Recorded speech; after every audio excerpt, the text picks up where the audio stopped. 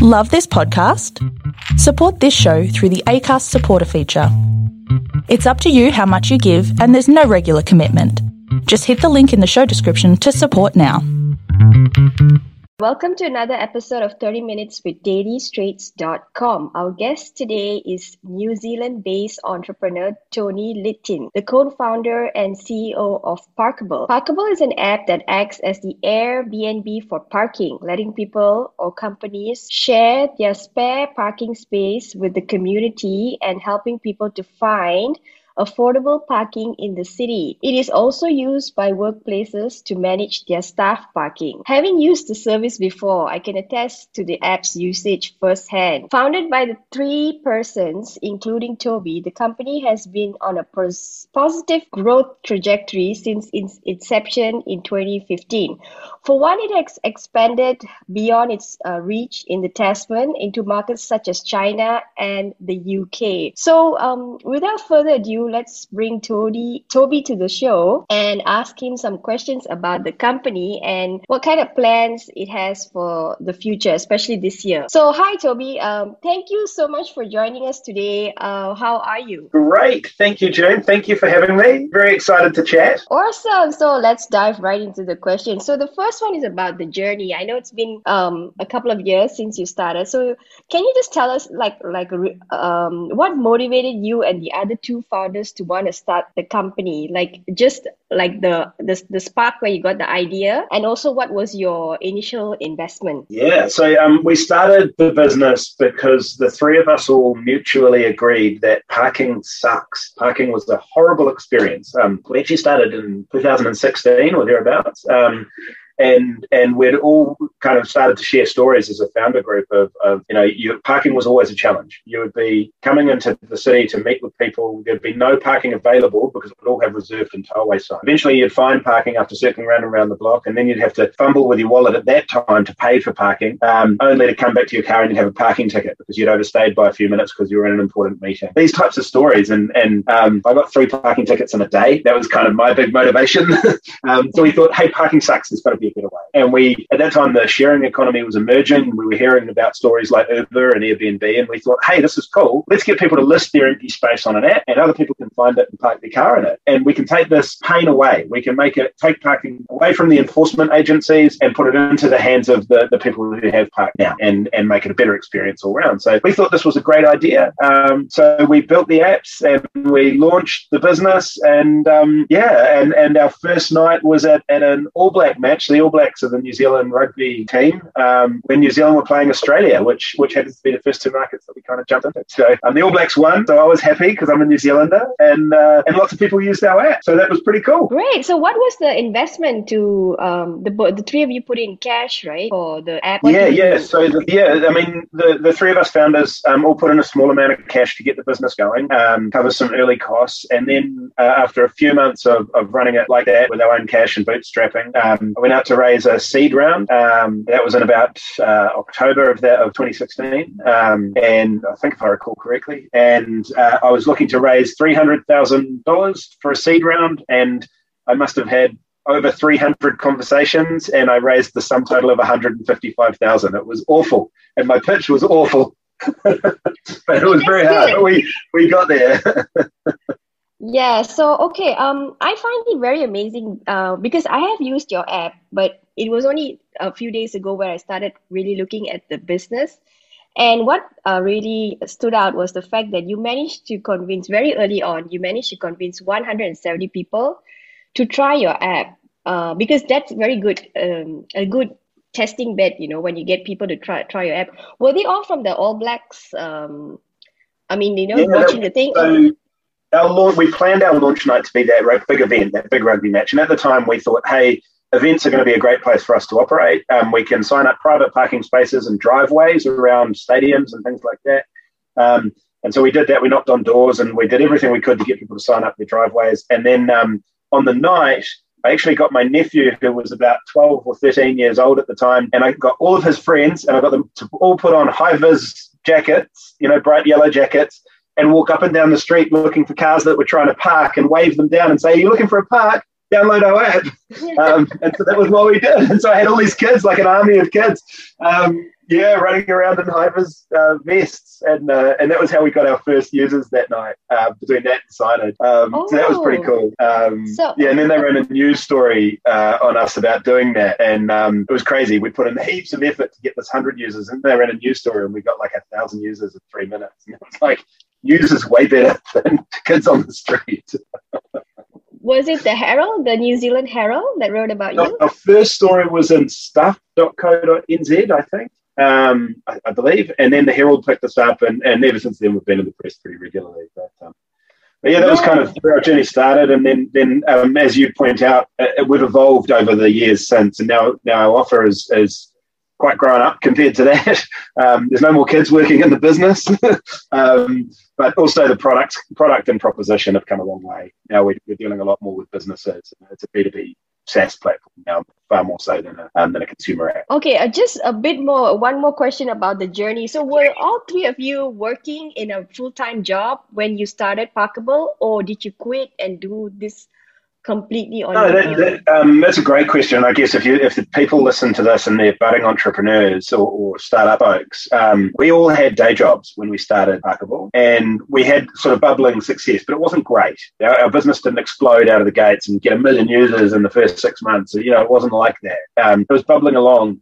And it wasn't until one of the founders, me in this case, gave up my day job and went committed, full-time, focused and disciplined towards Parkable that the business really started to take off. And I don't think that was because I had any particular skills. I think it's just so important for us on our journey anyway, that we were focused on one thing. That was the secret to our business, sort of turning a corner to success. Oh, that's great. Okay, so also, right, so you started in 2015, and then you left your job in 2015 to left my job in 2016. 2016, all right, great. And then in 2019, right, the company received a Series A funding, I believe, and you expanded to Australia, China, and now you're in the UK, United Kingdom. So I just asked, just to get an update on it, how has the experience been so far with the expansion with that Series A? It'd be great if you could elaborate on the UK market, because that's the latest one, right? Yeah. So it's been a real journey. We learned that every market is different for us. The same product, but we need to position it slightly differently in the eyes of the customers. And we entered Australia by acquiring a small business over there to get a footprint, and then we've taken all of that, and Australia started to grow, and it went really well. And then over the last 6 months, really, we've started to get into the UK, and it's going fantastic. So Parkable is a system now manages all kinds of car parking types. So we manage public parking for people who do want to list a space like a driveway and earn money from it. But we do a lot more in business parking. So businesses who have parking assets either owned or operating in their building, and they need a software platform to manage it. So in that we get into visitor parking, where you've got people coming and going who aren't members of your team or your business. We've got some public stuff. We've also got electric vehicle parking. So a lot of businesses have EV fleets. And so since our launch originally in China and now way more the UK, we built a part of our platform to help manage electric vehicle chargers and electric vehicle parking. And what's happening in the world, kind of since COVID really, is the uptake of electric vehicles is going crazy. And so demand for Parkable is also going crazy. And one of the leading markets for that in the Western world is the UK. And we're seeing a lot of government policies driving a lot of EV uptake, which in turn has been great for our business. So we're seeing great customer acquisition. We've got about 100 locations in London now live, and growing exponentially. So it's going fantastic. So you said 6 months ago you expanded to the UK, is that right? Yeah, with customer number one. So during COVID, how did you do that? COVID's been a really positive influence for us. I mean, it's an awful virus and with terrible social consequences. I don't want to make light of that, but from a business environment, we've been really fortunate. We've been really lucky. COVID's presented kind of 3 or 4 big changes in the world for us, for our business. The first is people are way more willing to buy and sell over Zoom, right? And so that's affected every business. So any business that has a software product will find that they're able to access customers that they would never be able to access previously because people expected you to front up and shake hands physically. Now you can do that virtually, and so we've been servicing the UK virtually and remotely from our Australia and New Zealand teams. The second sort of group of things is goes to market conditions. So since COVID, the office footprint has really changed.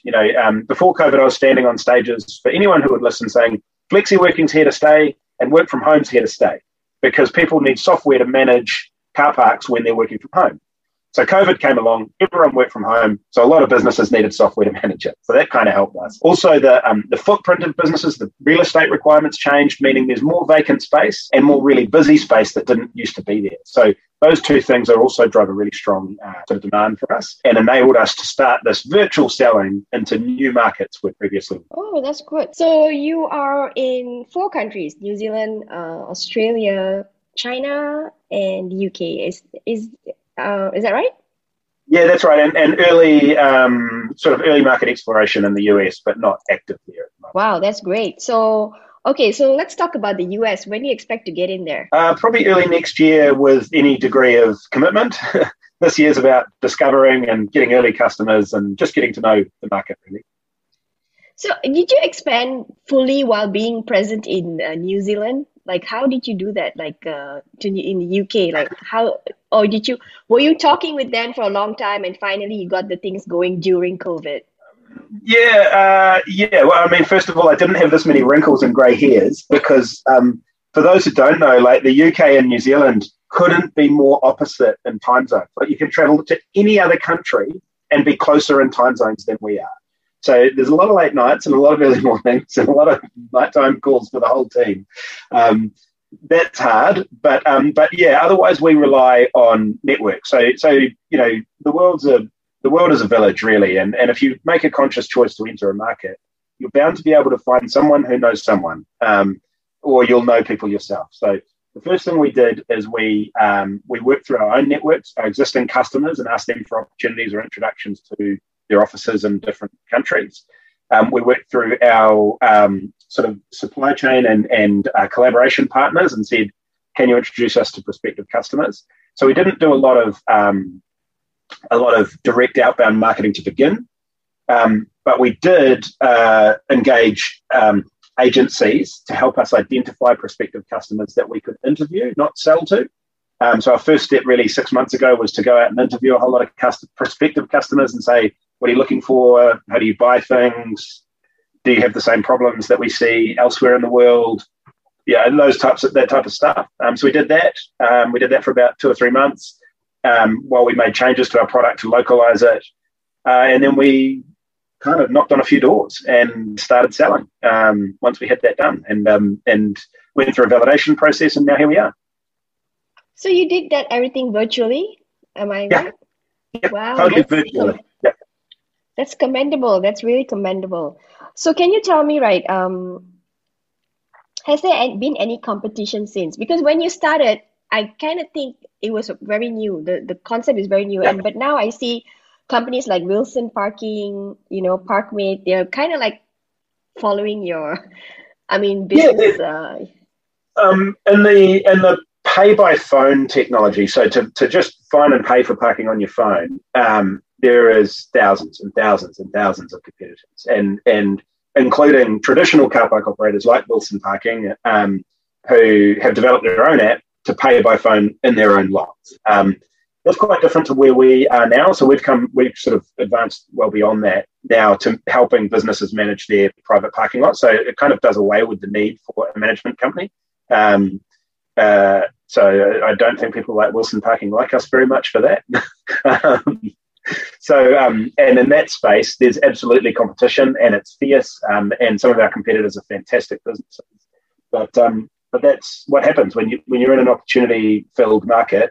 As soon as people see an opportunity, they'll come at it, and you've got to be prepared to win. It's kind of that simple. You win with great people, and you win with great product.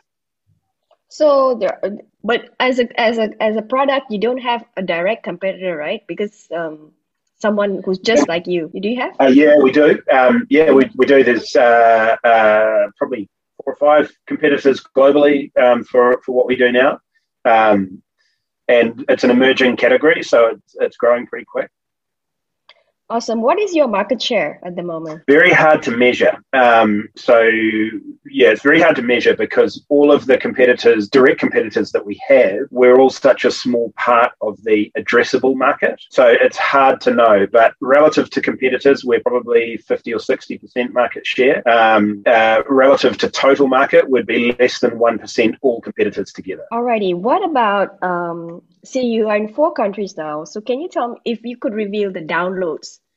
Like, would you be able to do that? Let me give you the active users. So we're 140,000 odd active users, and downloads lots more. So Yeah, that's great. That's good. So you've come a long way. So now I think the company is looking for a Series B funding this year, right? Yes. And so can you tell me a bit about that? What would that money be for? Yeah, so we're still sizing around. So I don't know the answer to that yet. One of the benefits of being in an opportunity-filled business is our pipeline keeps growing, and therefore our capital requirements keep changing. So we're going to size around at the last possible minute, really before we open it. But the funds are absolutely used for scaling. So we're going to be scaling this business pretty strongly. All funding that we're raising really is going into growth. That means growth in the markets that we've just talked about: New Zealand, Australia, UK, and US principally. And kind of continuing to hold the tiger by the tail, as they say. Yeah. Yeah, so how many staff do you have in all these countries? When you started a 3 band member, and now how many has it grown? About 40 at the moment, and it would be more if we could fill the vacancies. So I've got about 7 positions open today. That would take us to roughly 45 or 47, something like that. And very ambitious hiring plans over the coming 12 months. Awesome, great. Awesome. Okay, so this is about people working from home. So everyone is at home because, there's impending lockdown. Like in Sydney, there's a lockdown till the end of the month. Stuff like this just props up. So has this put a dent in the business? No, as I mentioned before, COVID has been it's awful. And I'm really feeling, we've been through lockdowns here in my hometown of Auckland, and my team in Sydney at the moment are currently stuck at home. And in fact, I've got a team in Melbourne and a team in Brisbane, and all of lockdowns are awful.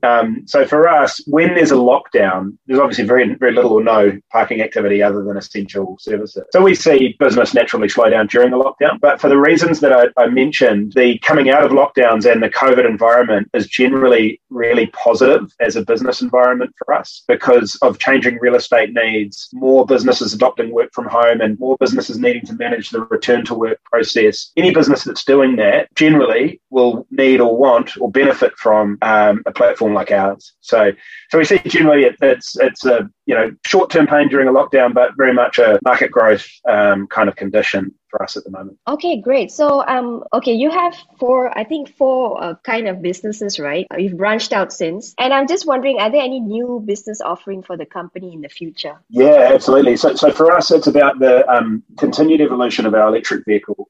So we've been working on electric vehicles for years now. We're really excited by it. It aligns with our values of sustainability.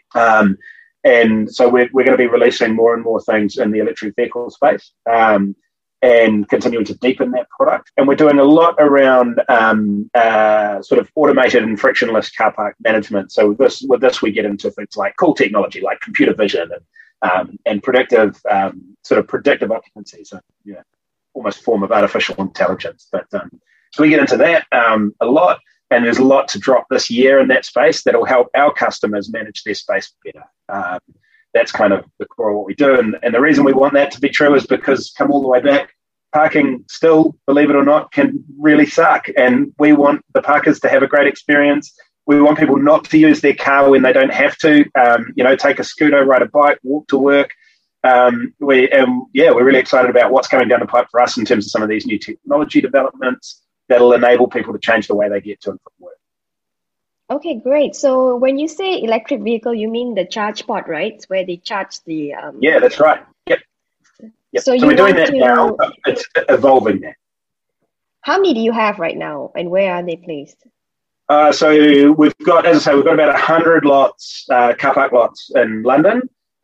That's a big market for us. We've got lots and lots in China that are kind of mixed success in China, and in New Zealand and Australia. We don't have any EV lots in the US. Yeah. So in the US, right, which state are you planning to go into first? The way we operate is kind of more business rules. So because we're a virtual layer, we're not necessarily geographic dependent. We're more business dependent. So what's the way that what's the asset base that a business has, the real estate asset base that a business has, and how much does it require a management platform based on its occupancy and business rules? So the answer is we could be in any and all, or one state or city. And so right now we're seeing demand sort of bubble up pretty broadly across the whole US. Because it's virtual, it's fine. It doesn't worry us too much. Okay, great. So, okay, this is back to you as an entrepreneur. So when you left in 2016, right? You left your job and you started to do this full time. Did you at any point at the journey, right, think like, oh my God, this is a mistake. I should be going back to work, getting a full-time salary because, this is really hard. It's hard. So, it is hard. And in our early years, we didn't take a salary. We didn't get paid. And it's really, it's tough. It's tough on family. It's tough on me or my colleagues, my co-founders. It is hard. And so if I'm honest, did I have days where I woke up and I was like, what am I doing? I can go back to a cushy job. I can get paid every day. Like, what am I doing? Am I crazy? I distinctly remember one of my co-founders, Brody, and I sat down one day and we had that conversation. We were like, is now the time? Do we just give up on this? Is now that time? And we sat and we said, no, it's not the time. I believe in it. I believe we can make a difference. I believe we can change the way people come and go from the office. I believe we can change commuter choices. I believe that we can optimize space better for the environment, for commercial outcomes, for experience. And what we did, we had to self-talk like that because it was one of those days. And we made the decision and now I'd never look back. But yeah, it's tough. It's tough, All right. So what would the advice be for those on the fence about pursuing entrepreneurship, basically, from you? Don't start. And if you do, never give up. That is contradictory. Like, don't start and never give up. Wow. Because it takes a special person to start, right? Like a lot of people come up with an idea and say, I've got a great idea, and they'll spend a week or a day or an hour or a month working on it. But, startups will fail as much through lack of commitment as they will through bad management or lack of capital. And so the commitment is the piece that you can control yourself. And so once you start, you've got to be committed. You've got to know there'll be days when it's hard. There'll be days when you don't want to get out of bed. There'll be days when you lose, but they're more than offset by the days when you win and the days when you're so pumped you can't wait to get out of bed, But it takes a special kind of fortitude to get through that. And for some people, it doesn't suit them. And rather than go and start and give up after a month, just don't bother. Come and work for a great company like ours. We'll protect you and we'll give you a great job. I've got 7 positions open. Also, okay.